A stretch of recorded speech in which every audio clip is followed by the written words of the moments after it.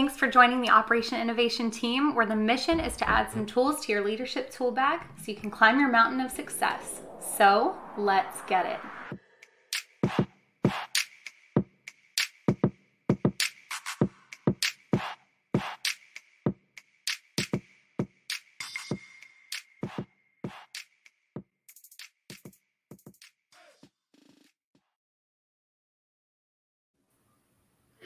Hey there, everyone. Let me first take some time to introduce Yonason Goldson. He is a rabbi, an author, a writer, a TEDx speaker, a hitchhiker, a prior high school teacher, potential presidential candidate, the list goes on. So I know I'm not the first one to love your rich journey, and I'm so excited to give you another platform where you can really share your gifts with the world. So thank you so much for being here. Oh, it's a real pleasure, Foley. So with all your list of accomplishments, you are also the director of Ethical Imperatives, LLC, from what I read. And this is where you teach leaders and professionals how good ethics is good business and the benefits of intellectual diversity. So I wanted to give you an opportunity to kind of share some background in that with the OpIn team and how you discovered your niche in supporting the ethical part of leadership. Okay, well, give you the thumbnail bio. You said I was a hitchhiker. A former hitchhiker is a little more accurate, unless the car breaks down. I graduated from the University of California with a degree in English. What does one do with a degree in English? Well, I went hitchhiking cross country, and then I went and then natural progression. Then I went backpacking across Europe, and after a year, I ended up in Israel.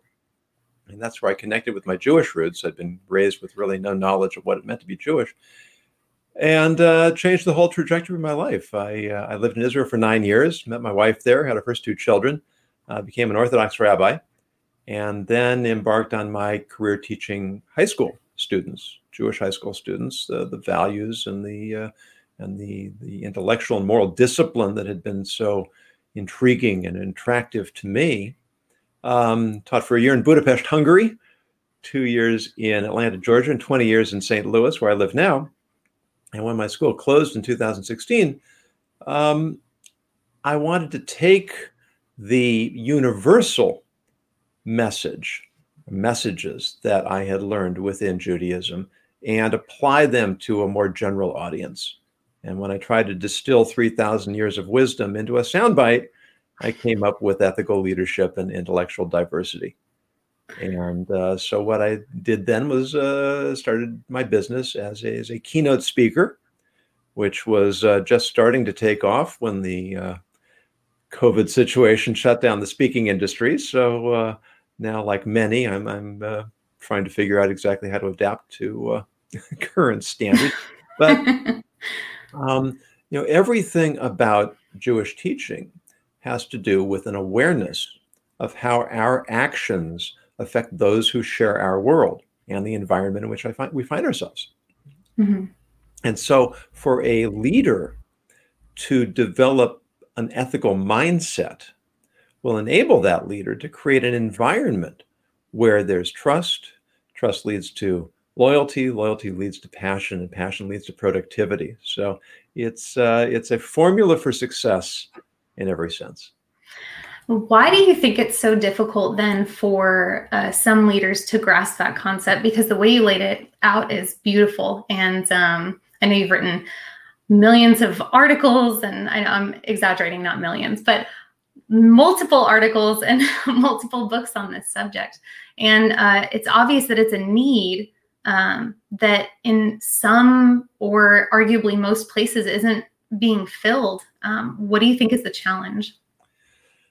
The challenges are 2 challenges that are really 2 parts of the same challenge. So there's a misconception that we have to choose between being good and being successful. We have these little phrases that are they've crept into the English language. Nice guys finish last. No good deed goes unpunished. Those types of things, little cynical little ideas that affect our way of thinking. But more fundamentally, we're living in a society that is extremely short-term focused. earnings goals, quarterly goals, the bottom line. If you have a program that is on track to be enormously successful, but it's going to take time to get there, that short-term mentality is really working against you. And this is something it's intrinsic to our biology. The amygdala, the part of the brain they call the lizard reptile brain, everything is about immediate gratification and survival instinct. And the frontal lobe is the forward-looking part of our brain that plans, that strategizes. And those two parts of ourselves are in constant conflict. Mm-hmm. They're in combat, and they're pulling at each other. And when the society is set up in a way that it feeds that need for immediate gratification and short-term payoffs, then we're working at a distinct disadvantage. Mm-hmm. And that really is going to inhibit our ethical framework and our appreciation for the benefits that come from acting ethically. Right. So when you're advising leaders on how to better apply ethics, so say you stand back and you're watching a group of people interact, and you notice that there's there might be some discord there. There might be something that they need to really do to improve that. What are your recommendations in that instance? Well, in a general sense, everything's about relationship. I mean, everything is about relationship. That's the key to success in every level, whether it's family, parents, children, spouse, and certainly business.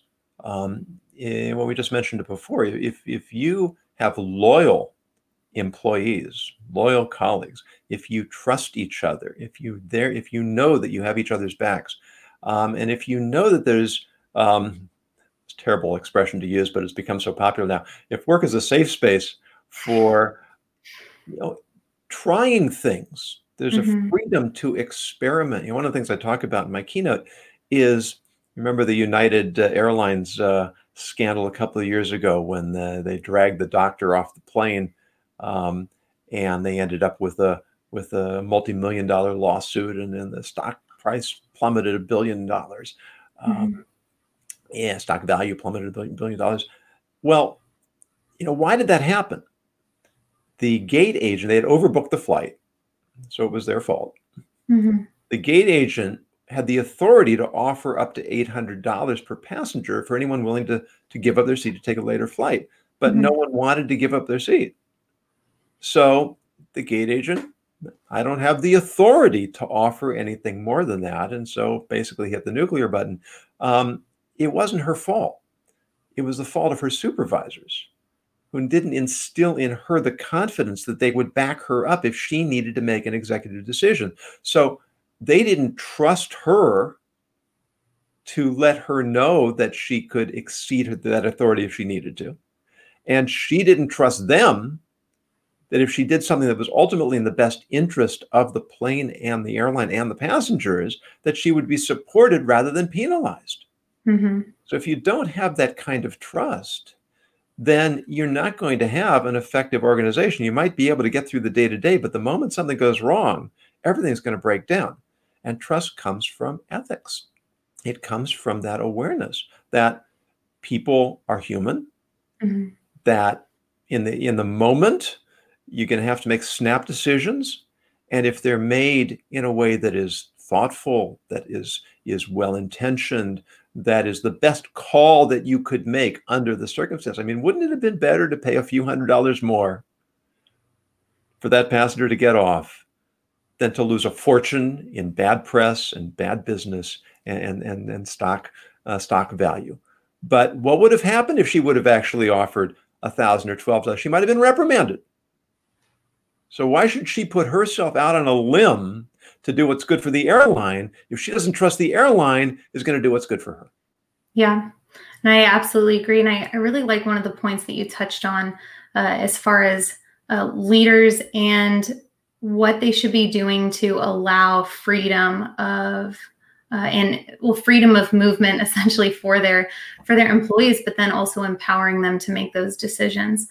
Because I feel like we talk about those as ethical concepts, but really those are basic leadership competencies. So the fact that those aren't happening to the point that we have to say, hey, we have an ethical duty to be able to do this for somebody, even just to get to that level instead of just leaving it at a basic competency of a leader. I think that speaks a lot to the type of pitfalls, I guess, that you see in leaders today in certain companies. Yeah, I mean, you certainly appreciate this from being in the military, that there has to be this perpetual tension between following orders and taking initiative. Mm-hmm. And there's no clear line. I mean, I often say that compliance is the enemy of ethics. Because, well, you need compliance laws. You need basic regulations of what's allowed and what's not allowed. But it's not enough. Compliance is the beginning of ethics. It's not the solution for ethics. Because no matter what you legislate, no matter how many rules you put in place, there are always going to be gray areas. There are always going to be loopholes. Mm-hmm. And the worst thing about a loophole is that I can now justify my unethical behavior by saying I'm in compliance. Whereas what I should be doing is seeing that the compliance is a code, a general code of conduct that is supposed to teach me to be sensitive to the ethical nuances that cannot all be accounted for. And if I develop that sensitivity, which is part of this ethical mindset, then my goal is going to be to do what's right, to do what's best for the company, for my colleagues, for me, for the big picture, for the client. It's that totality of perspective Mm-hmm. that all plays into this idea of ethics. And if that's the mind, that is going to automatically become the mindset of an effective leader. I agree. I think it's so interesting as you're talking about it, and as we're kind of exploring some of the pitfalls of some of these leaders. Do you feel like your work in applying ethics to leadership is innovative? Well, it's interesting. I mean, I've been doing this for about 4 years, and the amount of discussion I see about ethics in that time is it's increased dramatically. Mm-hmm. It's becoming much more part of the language of in social media, in articles. There's different nuances of language, but it all comes down to these ideas of the servant leader, the responsible leader, it's a terrible phrase, soft skills. Soft skills make them sound like they're optional or they're, right? But soft skills are hard to master. They're really hard to master because they can't be quantified. Mm-hmm. Yep, and because they can't be quantified, then a lot of people don't focus on them. Right. But that's whatever metaphor you want to use. It's the bedrock on which everything stands. It's the glue that holds everything together. You really have to have that ability to connect, and that really before the ability, the desire to connect with people and to establish those relationships. Again, go to your. I mean, the military is a beautiful place to see how this works, because if you're in a combat situation, the person on your right, the person on your left, your lives are in each other's hands, and if you don't have that trust, it simply won't work. Yeah. And while the stakes in a business may not be quite that immediate or quite that high, but you do want the business to succeed. Mm-hmm. And you want the enterprise to serve the people that it's meant to serve. Yeah. I always think to that point, I thought that it was very interesting whenever I transitioned out of active duty that I did not realize how ingrained in the military culture it is to trust each other. And when you say you're going to deliver something, then you will deliver that thing or over deliver. Whereas if you go to a civilian sector, not every company is like that. And it's not built into the fabric to be able to trust each other in that way. Do you feel like that's something that you are striving to do? Oh, absolutely. It's interesting you mentioned that. There's a TED Talk, I can't remember who gave it, but he was talking about why PTSD is so much more of an issue now than it ever was before. He said, World War II, I mean, soldiers went through, an endless, I mean, anybody who's watched Patton Right. Exactly. knows, has some idea of how relentless the warfare was. And yet the incidence they didn't even have a name for it back then. It was relatively rare, and now it's epidemic. And the speaker was suggesting that the problem is not what the soldiers underwent in battle, it's what they came home to. Because when they were in their unit, when they were with their comrades, they were supported. They had that sense of community, common purpose, common values, trust. And then they come back to a society that is so fractured and so undefined in its values that they come back and they feel lost. And so the traumas that they experienced become a source that contributes to that sense of displacement and doesn't allow them to heal. So this isn't just an issue in business; it's an issue in our whole social structure. And you use the phrase "the fabric of the society." That is exactly the problem, and it's coming unraveled. And anybody who watched the recent presidential debates, the prevailing opinion was nobody won; the American people lost. And how did we get here? More important is how do we get where we want to be? Mm-hmm. No, and I like that last sentiment that you have as well, because there are a lot of times, and I'd like to hear, what your perspective on this is. So a lot of times when you are in a business, there are a lot of pointing fingers of trying to figure out, who did what wrong. And there's so much time that is wasted pointing fingers at people, trying to find out who did what wrong so that they themselves can fix it, instead of focusing on what the solution should be moving forward. Like disregarding who did the thing, what is our goal moving forward and how do we get there? From an ethical perspective, is that something that you feel like, I guess, businesses in general should be focusing on? Sure. I mean, and of course, we're speaking in generalities. Every case is going to be different. If a person has made the same mistake over and over and over again and demonstrates an unwillingness or an inability to learn how to be better, okay, that's a problem. But we all make mistakes. And especially when we're pushing ourselves to try new things, that's always the time. I mean, this is why there's training. You try to create a simulated environment where you can make your mistakes without terrible consequences. But it's just part of life. We're human beings. We try things. Sometimes they work, sometimes they don't. Sometimes there are circumstances outside our control, or sometimes we just mess up. And to expect perfection is unreasonable, and it also creates an environment or mindset of cover your rear end.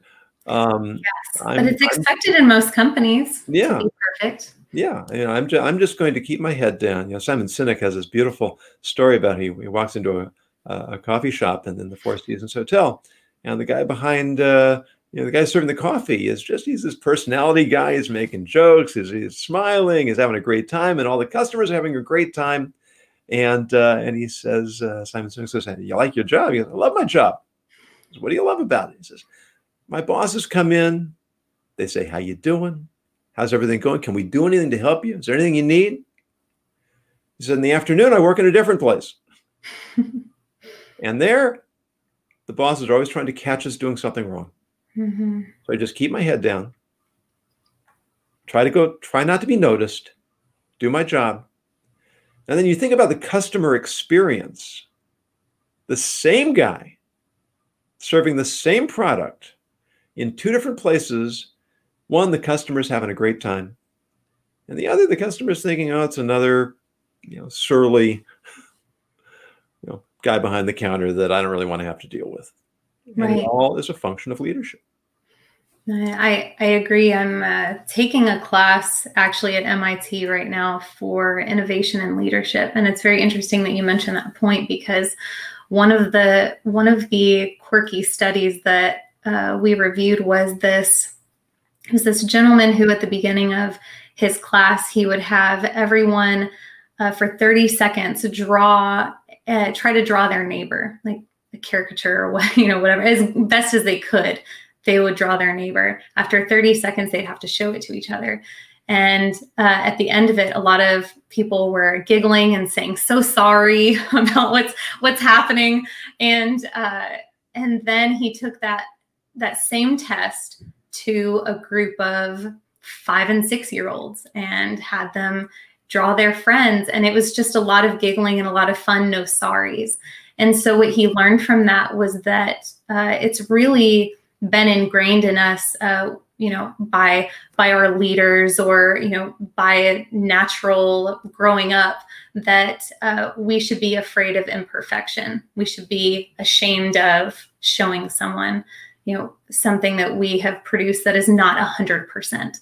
And so from that, he tries to highlight that and say, hey, as a leader, we basically have to retrain our teams to not be scared of being imperfect, because there's so many institutional things, so many leaders, so many people in their lives that have beat into their heads. You have to be 100% to get what you need. Yeah. And I mean, certainly, my orientation comes from Jewish tradition. And if you read through the Bible, you often get a sense of the Israelites are doing this wrong, and they're doing that wrong, and they're making this mistake, and they're making that mistake. And there is an overemphasis on the mistakes because we learn more from the mistakes. Mm-hmm. And if you sort of whitewash the past, and everybody's a hero, and everybody's born a hero, mm-hmm. then okay, that's nice, but what's it got to do with me? I'm just an ordinary person. Mm-hmm. If you go to the other extreme and you emphasize the negative without recognizing the good, then you just get depressed. So there always has to be that balance. But great people are individuals who go through difficult times, who often make mistakes. That beautiful speech from Teddy Roosevelt about it's not the critic, it's the man in the arena. Now we have to make it politically correct. The person in the arena. In his times they didn't worry about those things, but who's winning mighty victories and suffering great defeats, right? Mm-hmm. Rather than being one of those unfortunate souls who lives in the gray twilight of neither victory nor defeat. Right. It's the ups and the downs that make life interesting. And if there's no pain, there's no joy. And if there's no challenge, then there's no accomplishment. Mm-hmm. And if we don't push ourselves a little bit beyond our limits, a little bit out of our comfort zones, then we're not going to experience a real sense of achievement. Yeah, no, absolutely. I think that's an amazing summation. There was one thing too, I was thinking of whenever I was listening to your TED Talk. You had a very powerful story about how you came to change your mind a little bit about being a rabbi, I guess, or about religion in general because of this teacher that you saw. And the way that he worked with you and explained things. And so he changed your mind over time. And I feel like that's one of the things that you're trying to accomplish as well, is really just trying to change people's minds about the way that they view leadership, not just, we're branding it ethical leadership, but really just, leadership in the way that they approach it. So how is it that you take the things that you learned about how your mind was changed to be able to change other people's minds about that? Well, I have a certain advantage, and it's actually kind of funny because it's the same. It's history coming full circle that when I wandered into this rabbinic college, this religious seminary, and sort of ended up trapped in a room with a Hasidic rabbi with the big black hat and the long black coat and the scraggly beard, and I was sure, this guy's got to be a religious fanatic. He's gonna have a thick Yiddish accent and tell us we're all going to go to hell if we don't listen to him. And then he starts speaking and he sounds like a college professor, which it turns out he was. And it was that shattering of the stereotype that made such an impact on me. And my favorite story about the TED Talk is when I finished and I went out the back and I was circling around to come back into the auditorium, and a woman intercepted me. And she said, when you got up on that stage, I knew exactly what kind of person you were. And I knew exactly what kind of talk you were going to give. And you just shattered all my expectations. So it was a really, really meaningful moment to me that I had literally become my own teacher in accomplishing what he had accomplished with me. But I have a book coming out shortly called Grappling with the Gray. Mm-hmm. And, the gray areas and the gray matter. And it's a book of every chapter is very short vignette. It's like an ethical scenario or an ethical dilemma. Mm-hmm. And then a guided discussion of how to look at it from both sides. Because that's really where an ethical perspective comes from. It's the willingness to look at something from both sides and to try and understand each position. If I don't understand why you believe what you believe, how can I possibly be sure that you're wrong? And if I don't understand why you're disagreeing with me, then how can I be sure that I'm right? Mm-hmm. So rather than being afraid that, maybe I'm going to discover that I haven't thought something through, shouldn't I be pleased? I mean, wouldn't I rather discover that I've been wrong than mm-hmm. continue to be wrong? And yet, our egos get involved, and our sense of, our sense of security gets challenged, mm-hmm. and we sort of bury our heads in the sand. We don't want to look at things because we're afraid of the truth that we might find. That's so powerful. When is this book being published? It's due out in October, which is right around the corner. Yeah, right around the corner. In a day, in fact, I believe tomorrow's October. I don't have the release date yet, but it is supposed to be in October. All right. Well, we'll be waiting with bated breath. Thank you, Yonason, for coming on, and I appreciate you sharing your perspectives. Was there any last notes or bits of wisdom that you wanted to share with the Operation Innovation team?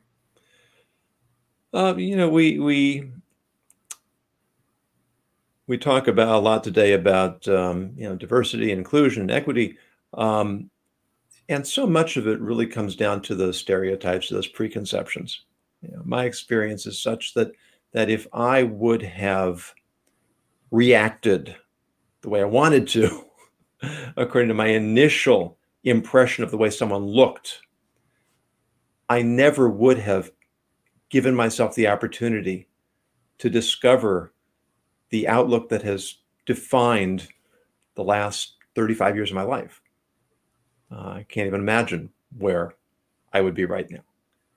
And when there's a certain defense mechanism in our brains that there's so much input coming. I just heard a statistic, don't know if it's true or not, but it's something like our brains are dealing with 11,000 bits of information, at any one time. Sounds exaggerated, but who knows? I'll have to Google it later. Yeah, don't quote me on it.